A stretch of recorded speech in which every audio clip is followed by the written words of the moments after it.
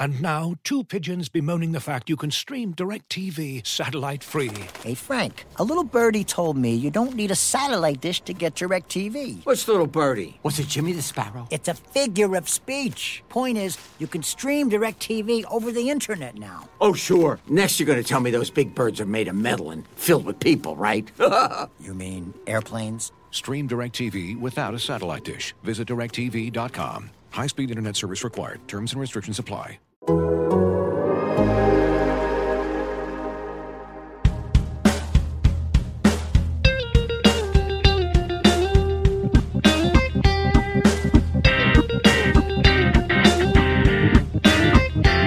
Welcome to Rates and Barrels, presented by Topps. Check out Topps Project 70, celebrating 70 years of Topps baseball cards. It is Tuesday, October 12th. We have 3 more playoff games on the slate today. We have an eliminated Tampa Bay Rays team to discuss. The Red Sox closing out that series 3-1 on Monday night, part of a fantastic day of baseball. Yeah, we were robbed of the 4-game day that we wanted, but the 3 games we had, I think, delivered.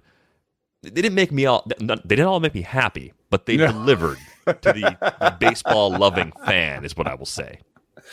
Hey, how did our picks do? I think we all called the Sox, didn't we? Yes. I think we were all in agreement on a lot of picks yesterday, except for the Brewers. Yeah. And what did I said? Brewers would win. Yep. Same. Got that one wrong. Yep. So Britt definitely has the upper hand in terms of picks on this show. It's been made very clear recently. But the touch. Anyway. Yeah. That's like when your friend who knows nothing about sports is winning fantasy football, right? Like playoffs are just, it's not knowledge. It's just like straight guesswork. I didn't say it. It's kind of how you guys are like, all right. Really nice of you to throw that out there for us. All. It's not like that at all. I mean, I think the Giants to win the series, and they're 1 win away now. So, crazy. But did I just do that to be the opposite of you guys? I don't know. Don't turn this into some kind of head game mental situation. warfare. Yeah, we don't need that. Because then I'm going to start thinking about trying to be different, and then I'll pick a team I don't even like to win games, but then I might be right, and then I'll be totally in my head. Pressured into calling a Brewers sweep because you're calling me the king of waffles. Yeah, I'm keeping that up. I mean, you have control over that situation, so you can change it if you want to. But that's right. Let's start with that Red Sox-Rays game. I mean, this had some surprises in it. Eduardo Rodriguez, I did say it kind of in passing. I thought there was at least a chance he could pitch deep into the game because he was so quick to get removed from Game 1. So I think, in a weird way, that decision in Game 1 maybe saved the Red Sox because he actually showed up and pitched very well in Game 4. But it wasn't just that. I thought the most surprising thing of all, we knew the Rays pitching was on fumes. We talked about it yesterday. I think we sat here for a minute and said, how exactly are they going to get 27 outs today after the extra innings game and given the current state of their pitching staff? Of all the things that I thought they wouldn't do, I didn't think they'd bring Shane McClanahan into the game early. I thought if they had a spot where they were up maybe 2 or something late in the game, 7th inning, sometime around then, and they did 2 or 3 innings to close it out, maybe then McClanahan would enter and you try to just end the series in 4 if the Rays had played it out that way. They decided to use him early, and unfortunately for the Rays and for Kevin Cash, that decision backfired in a pretty big way. Yeah. To me, we kind of called this, right? There's a lesson here, and it's that your bullpen can't be your only pitchers. You can't just be a team of bullpen arms. And they ran out of starters. They didn't really have starters to begin with, and I think this game kind of magnified that issue. Now, we can argue about if they had only lost in 9 innings 2 nights ago, would it have mattered? Would McClanahan have been better? We can go into certain things, I guess. But to me, the issue was that the Rays ran out of pitchers, and the Red Sox didn't. They had Pivetta, they had Eduardo Rodriguez, who kind of like the unsung hero, kind of lost in the shuffle a little bit because he didn't make it out of the 2nd inning the first time around, and then was able to go 5 or into the 6th. And they really probably figured, hey, this guy's probably going to go 2 or 3 max. I mean, Alex Cora said they hope to get him 15 outs. So I think when you look at the Red Sox, they're not a team that we sit here and say, over their rotation, right? They're not the Brewers. They're not some of these other clubs, but they were able to outlast because they had more rotation type pitchers than Tampa Bay did. And to me, it's just that simple. Yeah. I mean, one thing is like you re-racked another game with Eduardo Rodriguez starting against the same lineup, same team, and instead of going 1 2/3 and being hit out of the game, he went 5. So some of this is kind of randomness, right? And then the other thing that I have to say about that is that I'm not sure. I'm going to look through the game logs a little bit, but my memory of the series, I'm not sure like when they should have left a guy in longer. You know what I mean? Like, was there a tactical decision made? Was there a moment where they should have let? McHugh I guess, last but night. McHugh is not really that stretched out either. I'm just saying, like, you're saying like they didn't have enough rotation type arms, and I agree that they kind of ran out of pitching, but. What I think back, I'm like, well, I would have taken Drew Rasmussen out after 3 if I was them, because he'd given up 3 and he wasn't striking guys out, and that seemed about as good as he would do. You know what I mean? I wouldn't have left Luis Patino in longer or brought him in earlier. I don't know. Like this, I just don't know where they should have like left a guy in longer. Now, I think maybe the real question that you're talking about is that like most of their guys are stretched out to about 80 pitches. Like they kind of have 80 pitch guys. So even if they had left them in longer, they couldn't have gotten more than 80 pitches. They seem to sort of stretch guys to 80, whereas other teams stretch guys to 100 and 120. So, yes. But I don't know how that mattered in the series, because there wasn't a moment where I was like, man, they took this guy out then. No, there wasn't a single moment where I was like, wow, they took him out way too early. Right? No, I think in terms of pitching management, the only decision from the series that really comes to mind as not sure I would have done that was the use of McClanahan yesterday. That was pretty much it. And again, what else were they supposed to do? Josh Fleming? You gonna throw Josh Fleming for a couple innings in that spot? It was either going to be Rasmussen on less rest. Right. Yeah. Or Fleming. Yeah. We talked about this, though. This is a personnel issue. You're right. It's not like Kevin Cash should have done this and not that. This was not having Charlie Morton, not having Tyler Glasnow, not having Blake Snell, not having like a chance to have a starter pitch in 6 or 7 innings. That's what this was. And then you play a 13-inning game. And I do think if they had lost in 9, this maybe is a different game last night. But the way they're set up, they rely on their bullpen so much. They're not built to withstand these extra inning games. And then they don't have a starter on the mound the next day who's going to eat up innings to help the bullpen, right? So this was almost like the worst case scenario for them when they lost that extra inning game. So much of this seems like it's Tyler Glasnow, though. Like, Tyler Glasnow's injury is the thing that you just didn't see coming. And I think maybe that's what made me surprised, and this is something that Max Bay is putting into the stream. The Rays could have used Rich Hill. I was surprised when they traded Rich Hill to the Mets, because Rich Hill seemed like he fit that bridge, that veteran that you could just throw out there and get 5 innings kind of whenever you needed it. That was the thing that surprised me at the time they made the trade. And I think even just having him, how much more do you trust Rich Hill than Josh Fleming in a spot like the one you were in last night where you had to use McClanahan? I wonder if they panicked when they saw his RPM tank after July 1st. He ended up being a very decent pitcher for the Mets, and he would have had that middle relief type length where he could have gone 3 or 4 for them and been really clutch for them in this series. I think that one's good. I also think what Carter Rogers is saying is true.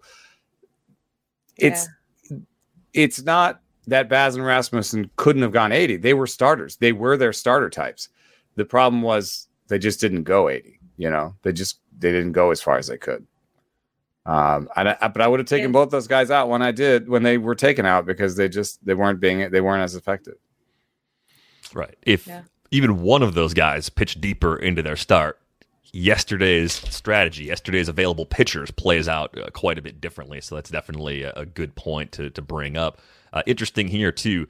Erod said he had no command in Game 1. This is from Steve Jazul in the live stream. Must have been totally different last night. I mean, he was hitting his spots. Erod piling up Ks early, when that's happening, that's good Erod. That's the Erod that you want to go get in free agency. He'll be available this winter, by the way, and not sure he's actually staying in Boston. Might be a good second-tier starting pitcher for someone to go out there and get. Yeah, I Yeah. think it's a little bit of a comment on command versus stuff. I think if you go out there and you have good stuff and your command is in and out, then at least you can rely on stuff, in a game and gut it out. I think of like Max Scherzer, right? I don't think he had great command in that first start against, was it the Giants? What was the one where he got taken out? Yeah, the wild card game. I don't think he had great command in that game, but he has good stuff. So he kind of got through 5 innings and it was 1 run. It was like a good start. He was much better last night, but I think command comes and goes. And Erod is like mostly command. So when he doesn't have command, that's when he has the blowups and is out in 2 innings. But when he does have command, it's kind of fun to watch. In fact, watching him last night, I thought of like, I think command is actually sometimes better to watch than stuff. Like good command, the pitcher breezes along, like hits their spots, like keeps it moving, like the game goes quicker and like it doesn't seem as like brute force-ish and this guy is just trying to throw 99 every time. You know what I mean? Like, yeah, I don't know. I kind of think a command artist is maybe a little bit more fun to watch than someone who has much more stuff than command. Go ahead, Britt. Yeah, exactly. I mean, you like it selfishly because the game moves faster, and listen, I do too. Like, give me Mark Burley all day. Like that guy grabs the ball, throws it again. Like, don't blink, don't get up and get a drink. Meanwhile, I got up and got a snack and missed, I think, 2 pitches. I was gone for like 10 minutes. That's just the game now. So I don't know if I'd agree with that. I think there has to be a little bit of a mix. Certainly, I think command guys last longer in the league versus the pure stuff guys. Yeah. Because they know how to pitch, the old know how to pitch adage. I do think we're talking about the Rays losing, but this is not the Boston team I saw the last week of the season. Like, they've played so much better. I don't want to say above their skis because we saw this early on in the regular season and Derek kind of thought they were going to be much better than I did. Certainly, I can't remember where Eno was on this Red Sox line, but probably both sides. Lineup, yeah, Bingo. Probably. To me, this Red Sox lineup is just if they get the pitching, which they got this series, their lineup's never been a question. They're a deep lineup that's hard to navigate because there's not a whole lot of like dead spots. And they're really good with 2 strikes. So they're a little similar to Houston in that they really work opposing pitchers. And I wonder if the Astros win today and it becomes a Houston-Boston ALCS, I think we're in for like a lot of fun. I think the Red Sox, like usually it's easy to hate them, but they're like a borderline likable team to me. I was thinking that watching them race down in the laundry cart in the dugout, like they're kind of a likable team, right? Because they weren't supposed to be good. And they've got some young guys mixed in with some like random veterans that we all kind of thought like, oh, this is an in-between year. It's like a gap year for Boston. And these guys are getting it done. And I kind of find myself not hating them as much as I normally hate a Red Sox team in the playoffs. So I ask you to this, like, is this Red Sox team kind of likable? So relative to other Red Sox teams, not relative to the general population or just other baseball teams. I mean, yes, we grade on a curve. I think Kike is a fun character. He's got a lot of energy, makes funny faces, is very expressive, and is hot as right now. Hot as on fire. Good choice. Better choice there. Let's bleep that one out in the cut. No, but I think Xander Bogaerts is an amazing player. He's kind of cool, calm, and collected. And Devers is a fun player to watch. So yeah, they're just they're expressive with each other. But they're not necessarily, other than Kike, they're not as necessarily expressive out on the field. So I don't know. You can read that either way. Sometimes people will get really annoyed with the expression. They're just like, oh, those guys celebrate every little thing or whatever. I think it's a fun team. I think they're really good. One thing that surprised me was when I looked that they were I thought their offense would have done really well. I thought they would have had one of the top 3 offenses. They're more like a top 5, top 6 offense. In the league this year. Right now, they feel like the best offense in the postseason. I mean, toe-to-toe with Houston, that's kind of a coin flip on that side. I would say pitching, I'm thinking about a possible matchup there. I think I like Houston's staff a little more, but that gap is pretty narrow. Part of that's the current situation with Chris Sale. He has not been pre-injury Chris Sale since coming back for the most part. And of course, a lot of recency bias with what we saw from him in game 2, making me feel even worse about Chris Sale right now. But yeah, that does feel like the ALCS matchup that we're likely to get with the Astros up 2-1 on the White Sox. And not much has changed with that postponed game except for the starter for Houston. Lance McCullers gets to go in place of Jose Urquidy. White Sox are going to stick with Carlos Rodon in this one. So I'm just kind of curious. That just moves the needle further towards the Astros. Yeah, what about that? Yeah, how much more do you like Houston right now? A lot more. Are you guys, I don't know. Sorry, are you guys surprised? Because I saw that and read it twice yesterday on Twitter. Like, why would you stick with him? Well, I guess what were their other options, really? Throw Lance Lynn out there again? On 3 days rest, or? Well, but Lynn's on the same amount of rest as McCullers. So, but I looking at how he has matched up with the Astros both in game 1 and earlier this season, I'm not sure that's the matchup you want either. I still think we're looking at Rodon over under about 9.5 outs and probably some kind of Ronaldo Lopez plus relievers plan to get through it, because I may even still see Lynn. And maybe the spot will be right where it makes sense to use Lynn. If you're protecting a 3 or 4 run lead, let's say you get to McCullers, you open up an early lead, Rodon gets you through the first 3 innings. Do you want to go to Lynn and have Lynn try to push 4 or 5 innings and get you all the way to the late relievers? And then you can use your entire bullpen or whatever mix of other starters. Yeah, Giolito and your full bullpen in game 5. Like, that gives you some options too. The quick turnaround makes it a little tougher because you don't have that day of rest built in. You get the day of rest early. But I think Houston definitely has more of an upper hand with McCullers and Urquidy. Everybody would agree to that. But I just wonder, what can the White Sox do differently against McCullers with their approach to change their fortunes this time around against him? That's a good question. Something I think they're not that well suited to, which is be very disciplined and not swing so much. Because McCullers' one weakness is not the best command. Yeah, walks. Yeah. That's fair. But it's just not the best team for that. So I wonder if you could do something like stick Andrew Vaughn in, even though Andrew Vaughn is much better against lefties, but just stick him in just to get a walk or two, Yeah. I don't know.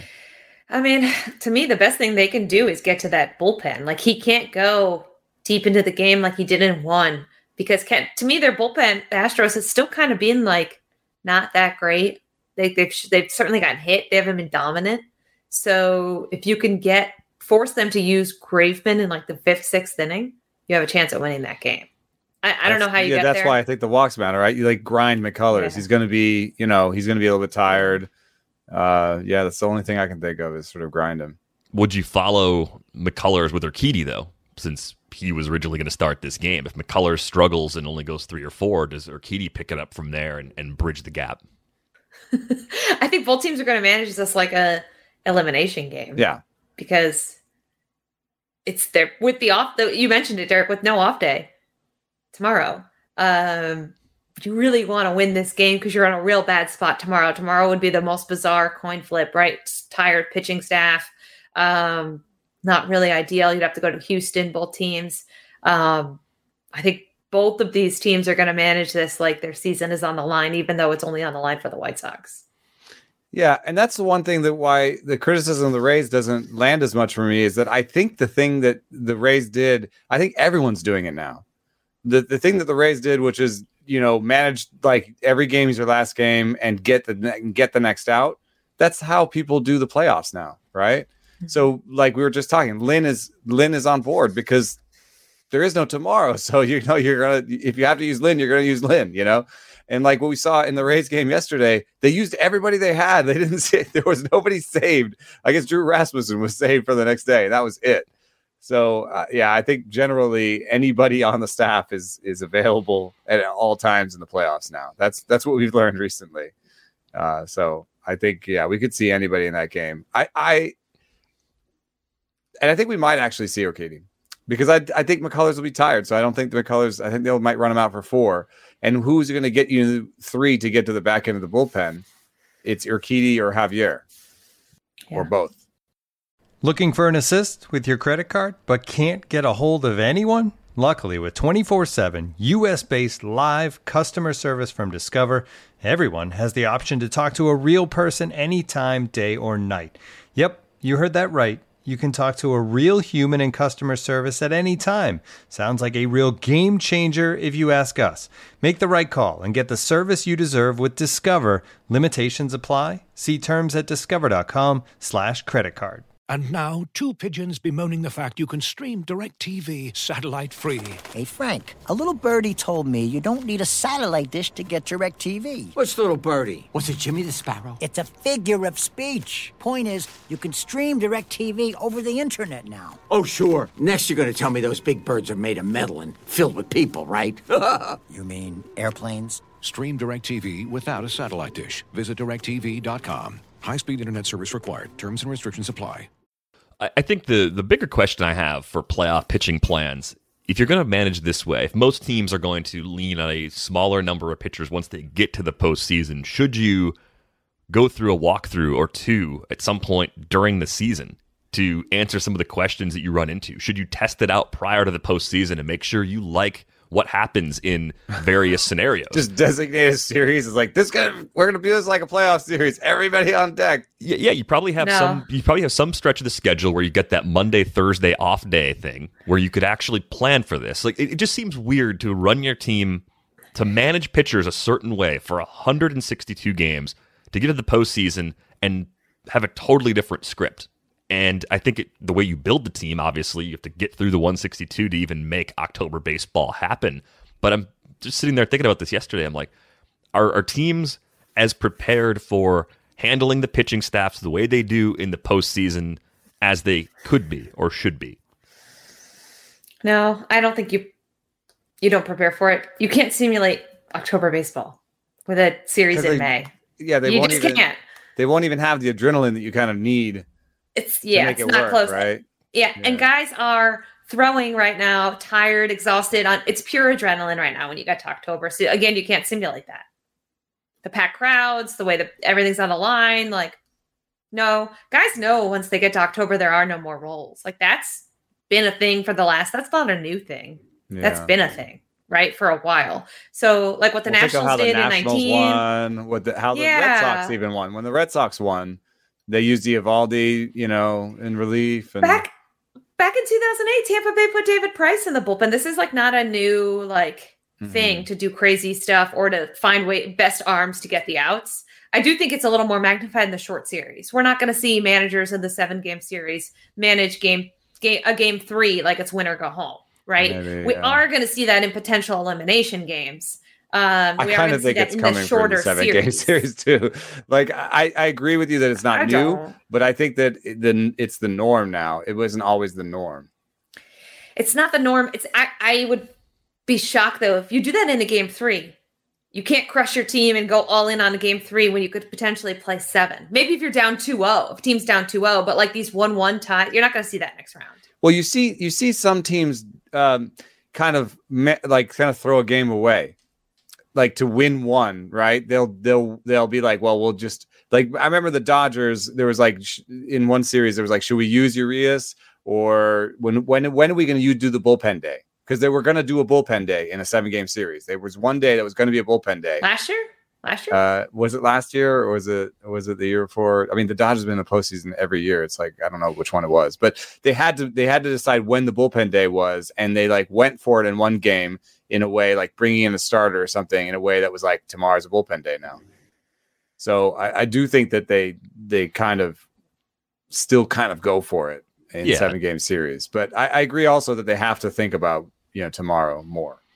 Well, I think, again, and this isn't me saying I don't like the strategy. It's more wondering, is there anything else you can do to prepare yourself for how unusual this is? And I think one of the reasons I started to think about it was because of what happened in the Braves-Brewers game. There was a crossroads decision that Craig Counsell had to make. It wasn't an easy choice. Runners on second and third, 1 out. Freddie Peralta had pitched really well. It was the 5th inning.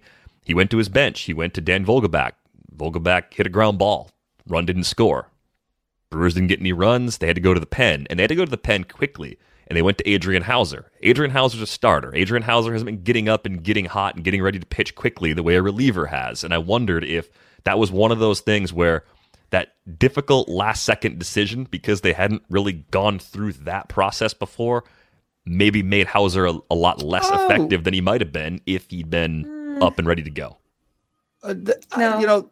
No, but I think that there's something there that you could practice, which is maybe down the stretch, a throw day for a starter. You make them pretend like they're coming into the game. Could work. And so you're like, for your throw day today, instead of throwing in the bullpen leisurely like you normally do at your own pace or whatever, you hang out in the bullpen today, and we're just going to randomly call you one inning, and you have to get hot. And that'll be your throw day for the day. We're not going to put you in the game, but you just have to get hot. There might be some pitchers out there that haven't gotten hot really quickly. I think no. I see someone's making fun of me for the no eye roll. Like, again, you could practice this all you want. It's not the same as it's just not the same. When you're covering these teams and you're around these teams, the feel in October is totally different. So I have no problem with Counsell making that move. You need to hit there. You need offense. They could have and maybe should have anticipated once a guy gets on, you have him start to get up. And I wasn't a huge fan of the rush job in terms of getting that starter ready. I think if you brought a starter in the middle of an inning with runners on, now we're talking about fish out of water, but he started the inning. It was a clean inning. I mean, maybe he wasn't warmed up enough. And that would factor in. But again, I don't think this is something you practice in June. I think this is a situation that comes up and you're a starter, you're going to be called on, and you're used to start the inning. It's not that different. The only issue to me was the timing of it. Maybe they should have said to him, hey, we get somebody on, you're getting up. Yeah. We get someone on, you're getting up. That's it. Maybe you should start throwing in the fourth, because if we get something on anywhere in the third or fourth, just start lightly throwing, just start getting ready. Get that call in early. Because he doesn't get in about the sixth, maybe he's not getting in. Right. Exactly. You'd rather have him ready and not used than the reverse, which is potentially what we saw yesterday. So, but again, I don't think you practice. I just don't think you can practice that. I think if you could, it's like managers always talk about the ninth inning, right? And how different the ninth inning is. And I remember Buck Showalter used to say, like, I wish you could bottle up that ninth inning emotion and give it to a guy in the sixth inning or the seventh inning. It's just not the same. It's the same thing to me when it comes to these like really important October games. You just cannot simulate that at all as much as you would want to. So yeah, and I think we can focus a lot on those crucial moments, but it's still the Brewers offense, man. I mean, they got to score some runs. It's the 95 Braves offense, and well, it's going to be a sweat. Now today is going to be interesting because Atlanta's throwing Charlie Morton on short rest. It's going to be Eric Lauer going for the Brewers. And Charlie Morton has only gone on short rest like twice in his career, I think. Yeah. Is this the right call? I mean, obviously, we'll know in a few hours if it was a good idea or not, but is this what you would do looking at the state of Atlanta's pitching staff? You can go first on this one, With Huascar, I think yes, because you throw Morton, you see what you got. If you get 3 innings, then you throw Huascar for 2 or whatever. I think it makes sense. Charlie Morton on short rest is probably still better than Huascar. Britt? Yeah, I agree with Derek, did you feel like, I don't know, maybe this is like a consolation prize, but I know Yelich had a hit yesterday. It seemed like there was some really hard contact. The Braves defense made some really nice plays. Did you feel like maybe the Brewers offense is coming alive, is getting better? I don't want to say coming alive because that's too strong, but they did have some really good at bats and they had some really good contact. I mean, there were some hard line drives. 4 of the 5 best exit velocities in the game were Brewers. Yeah. So I know they lost that game, but to me, if Morton is just a tick down on the short rest, I could see the Brewers stealing this one. Because I think the offense, as frustrating as it's been to watch, you watch that game, and I rewatched it this morning, just kind of like the condensed version. And when you watch it condensed like that, you're like, God, the Brewers had a lot of hard hit balls. So I don't know if that makes you feel better at all. And those 4 hard hit balls turned into, it was like the Yelly double play. There was a line out at somebody. Yeah. Yeah, the liner where he jumped. Was it Swanson made a bunch of real? I think Dansby Swanson is just plays. very underrated. Yes. I don't know if that makes you feel better about them like evening this series, Derek, but I felt like watching that game. I know the fifth inning not scoring is like the game, but I also felt like they had some good at bats. That's not really a consolation. I know. Well, yeah, no, I mean, I think well struck balls generally do make you feel a little better about a struggling team. They're not up there flailing helplessly and failing to make any sort of hard contact. But I actually am concerned about Eric Lauer in this case. I think the Brewers can get a couple of runs, but can Eric Lauer do enough to keep Atlanta's offense quiet? Like that, to me, is the bigger concern on the Brewers side. Is this pitching path going to work in this game? Going to the B side of your staff, initially at least, is that going to work with your season on the line? Who do they bring in when they pull him out if it's not going well? Well, a couple thoughts. I didn't throw my thoughts on Morton. I would actually throw Inoa as the starter and use Morton to finish if it's through 4 through 5 and you have a lead. Because I'd rather have Morton because then you can have Morton full rest in game 5 than I think Inoa's good enough where you can at least let him go through the lineup once, maybe get him through twice, and then finish it off what with the Morton. score is. That's how I would be thinking about it if I were in their shoes, rather than use Morton and then piggyback Inoa off of him. For the Brewers behind Lauer, I mean, since Hauser went yesterday, we're not going to see him. I think it's probably going to be some Ashby in there. Maybe you get Woodruff on his throw day for an inning. Like, that's a possibility. That's a good point. That's from Steve Jazul, but yeah, that totally makes sense that Woodruff could at least be available for one if you need him to get there. So I think it's going to be a little bit of a patchwork, messy situation behind Lauer if Lauer has any trouble early. But I think Ashby might end up being kind of important today. Yeah, maybe your boy Hunter Strickland. Never. Oh, God, they know he's not good. Like they know they don't want him to pitch in any sort of critical the TV spot. Off. They lost. He's so angry. Like, I'm gonna go take Hazel for a walk and listen on the radio because I'm too angry. But all right, does this one go 5? I love that.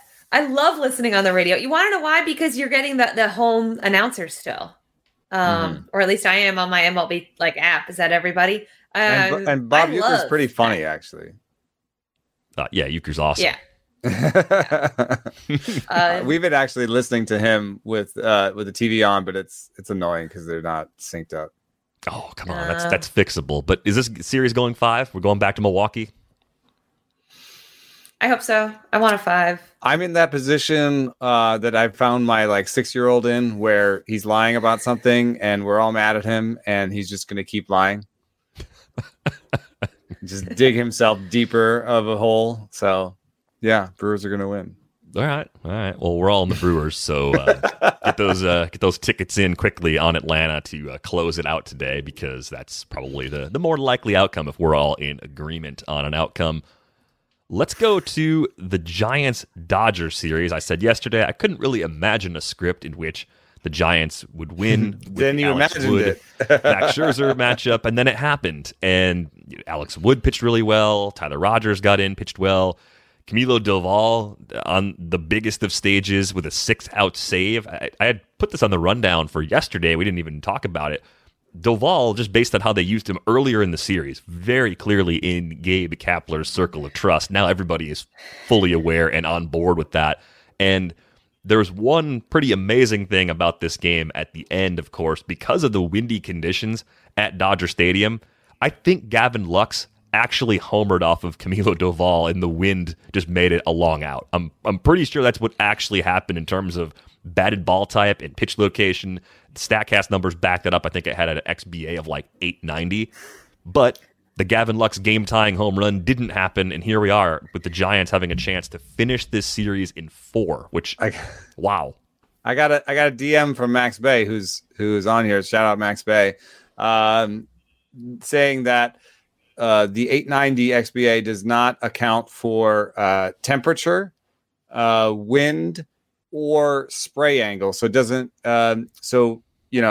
If that was down the line, that or center, that matters a lot. So all of those three of those things worked against Lux. It was cold, the wind was blowing in, and he hit it to the deepest part of the park. Yeah. This isn't the PCL. So there's some great comments. Somebody else asked if the Yankees Cleveland was the bug game. Is this the wind game? I think you guys. I don't know if you guys had this thought too. But Max Is Scherzer on a level of midges? Yeah. I don't know. Longo's homer still went out. Which must have been just hammered, by the way, if that got out. That's true. You kind of knew the wind was going to be a factor in this game from the jump. Like Max Scherzer fell on his first pitch. You could kind of give you an idea of like what was going. You're like, oh, okay, this wind is going to play a role here, right? Like you heard everyone talking about it. You just kind of knew it was going to come down to some kind of wind factor. You could see it. You could. I'm getting into this. That's almost on the midges level because you could see their pants, right? You could see their you could see their pants like in the wind. We're up here in Northern California, and our umbrellas fell over, and it was a really windy day in California. So I'm getting around on this midges, the wind game. It was strange. My deck chairs moved, and I haven't felt wind here in the couple months that I've been in this area. So things were definitely strange on the West Coast yesterday. Yeah, but I saw some comments earlier saying that Scherzer had a bad game. No, I think that was a little bit tongue in cheek. Yeah, see, someone's right. He got blown off the mound. That's what I mean. Like that first pitch. And you saw him make some adjustments because he's great, right? You saw him like kind of struggle early on in the first inning, kind of fighting some things, figuring out how to pitch with the wind. I'm sure it happened on both sides. But honestly, if you're a Giants fan, what you take out of that game is that Longoria maybe could be getting hot because he had 2 hits in his previous 40 at-bats. So if Longoria can heat up here a little bit, and he's been pretty abysmal, as I said, I don't know. I'm the only one on this panel who thought that the Giants might win. I still think the Giants might win. He's the 8 hitter when he's in, so it's pretty amazing if he's going to be good. And there's an argument, a numbers argument for that possibly being the case because he was hurt. And so this is like now right around 2 to 3 weeks after being hurt, which is what hitters say is how long it takes to get their timing back. So he could just be like sort of begging his legs back under him after he was out for a really long time with a hamstring, I think, or an oblique. Yeah. Remember, was it 9 or 10? Remember that one postseason him and BJ Upton went absolutely nuts? I think it was 10. Might have been 10. It was not. I was in Tampa Bay in 08, and in 9, I don't think they were good. Might have been 10. Someone in the chat can correct me, but he's had some really good postseasons in the past. And I just think if you look at this team, and we talked about how they kind of can be susceptible to left-handed starters, how Longoria hasn't been very good. Well, if he's going to put together some at-bats, and also similar to the Braves, the Giants made some really good defensive plays too.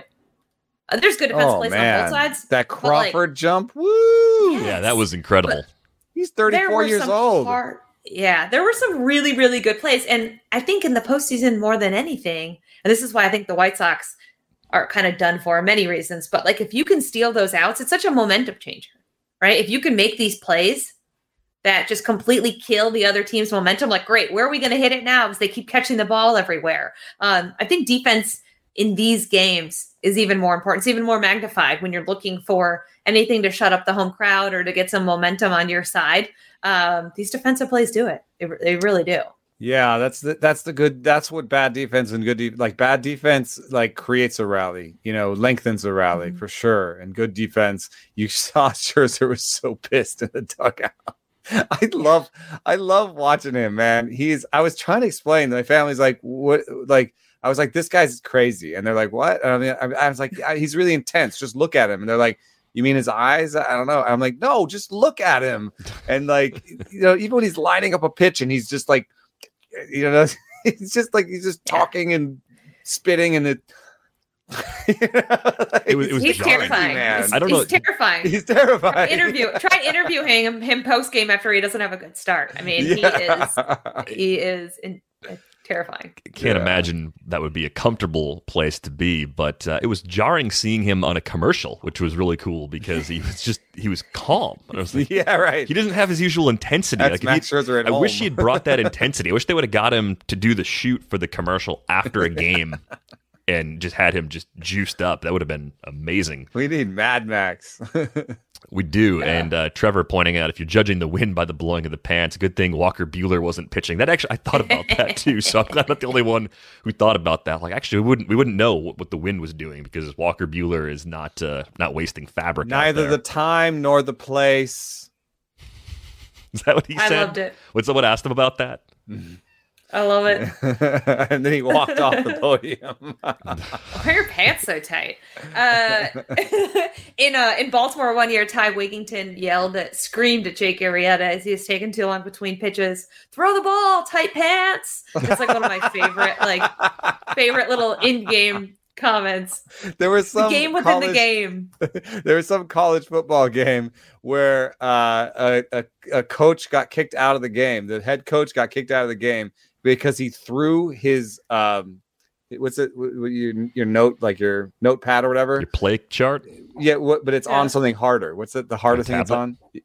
Clipboard. You know what I'm talking about. Yeah, clipboard. He threw his clipboard at a fan in the stands because the fan in the stands said, "You're worrying too much about how tight your pants are and not how to call this game." I mean, you can't get rattled that easily. If you're coaching and you hear that and that gets you to react, you've lost your focus. As you've probably heard by now, we've teamed up with BetMGM this season. We'll be using BetMGM lines to make all of our picks, and we'll have special offers for our listeners each week. If you haven't signed up for BetMGM yet, use bonus code The Athletic, and you'll get a 1-year subscription to The Athletic, plus up to a $1,500 first bet offer on your first wager with BetMGM. Here's how it works. Download the BetMGM app and sign up using bonus code The Athletic. Make your first deposit of at least $10. Place your first bet on any game and claim your voucher for a 1-year subscription to The Athletic. See BetMGM.com for terms. U.S. promotional offers not available in D.C., Mississippi, New York, Nevada, Ontario, or Puerto Rico. Gambling problem? Call 1-800-GAMBLER. Available in the U.S. Call 877-8-HOPE-NY or text HOPE-NY 467-369 in New York. Call 1-800-NEXT-STEP in Arizona. 1-800-327-5050 in Massachusetts. 1-800-BETS-OFF in Iowa. 1-800-270-7117 for confidential help in Michigan. 1-800-981-0023 in Puerto Rico. First bet offer for new customers only in partnership with Kansas Crossing Casino and Hotel. Don't forget, if you haven't signed up for BetMGM yet, use bonus code The Athletic, and you'll get a 1-year subscription to The Athletic, plus up to a $1,500 first bet offer on your first wager. When you need mealtime inspiration, it's worth shopping Kroger, where you'll find over 30,000 mouth-watering choices that excite your inner foodie. And no matter what tasty choice you make, you'll enjoy our everyday low prices, plus extra ways to save, like digital coupons worth over $600 each week. You can also save up to $1 off per gallon at the pump with fuel points. More savings and more inspiring flavors make shopping Kroger worth it every time. Kroger, fresh for everyone. Fuel restrictions apply. Question here from Connor. Speaking of Buehler, should he go tonight? Dodgers still, I think, are a TBD, at least at last glance, as of just after noon here on Tuesday. Anthony DeSclafani lined up for the Giants. What do the Dodgers do here, facing elimination with their pitching? What makes the most sense? Yeah. I don't know. Yeah, I think you throw Buehler. I think you throw Buehler. You do? You got to get to game 5. And then who do you go to? Like, you only go for him for a couple, like once through the order, twice through the order? As far as he can go. As far as he can go. Because he's not going to go in game 5. You could get creative. You could get creative, I guess, right? Because like Urias, wouldn't it be his throw day? Yeah. So could you get an inning or two out of him? So who starts game 5 then? Who am I thinking of? Scherzer? Well, you'd have an off day. Yeah, an off day, but no, it's not going to be Scherzer because it'll be Thursday. No, who was game? We'll do who was one the on game Thursday, 2 starter? maybe 2. Yeah, who's game 2? Who was the game? Was it Urias? No. Yeah, Who was Urias. the 2 starter? Yeah, you wouldn't want to throw Urias yeah. then. You'd be holding Urias. You couldn't throw him for an 5. inning? But you want to hold him for game 5. No, Urias would start game 5. You don't use Urias today. He pitches game 5. That is the absolute clear plan. So I think you push Buehler on short rest, go as far as you possibly can, and then bullpen as much as you have to try and get the win. That's the way it works. Yeah. I don't know. The Red Sox used their game 5 start, their Pavetta, or game 4 start, or whatever it was. I guess it depends. They need to win today's game and then worry about 5, right? Like, yeah, I think it's Jason nice you want to hold a guy back. It's everyone. You see everyone but Scherzer. Scherzer and Urias may be in the right circumstances, but you really want to have Urias ready to go for 5. Because if you're throwing everybody at the problem today, having Urias limit the number of tired. Yeah, relievers because then are all of a going sudden it'll be a into 5 is bullpen key. game for you in 5 then. Right. Yeah, but if you get to 5, you can probably go a couple innings of Scherzer because it would be a throw day. You can kind of like you can get real creative. I don't know. Scherzer on his throw day. He's going at least 3 on his throw day. If he has to pitch. No, he totally is. That's what I mean. I watched this guy in February throw like 50, 60 pitch bullpens. Everyone else is doing like a light touch and feel because it's the first bullpen of spring training. This guy's yelling names out like Acuna and like counts and grunting. So, Wait, you what? guys, yeah. He's crazy. He's a crazy. He's person. crazy. So he's mentally I learned- picturing the players he's going to face during the season on his side sessions and just like, wow. Haven't you also First seen side him before the games? He'll get stand on the mound without a ball and Yes. do this thing where he's like pretending he's got a ball. Does and it in the outfield. Mhm. Yeah. Yeah. Yeah, he Amazing. visualizes it. He wears full uniforms too. It could be 100 degrees in the middle of the DC summer, and he's full uniform for his bullpen.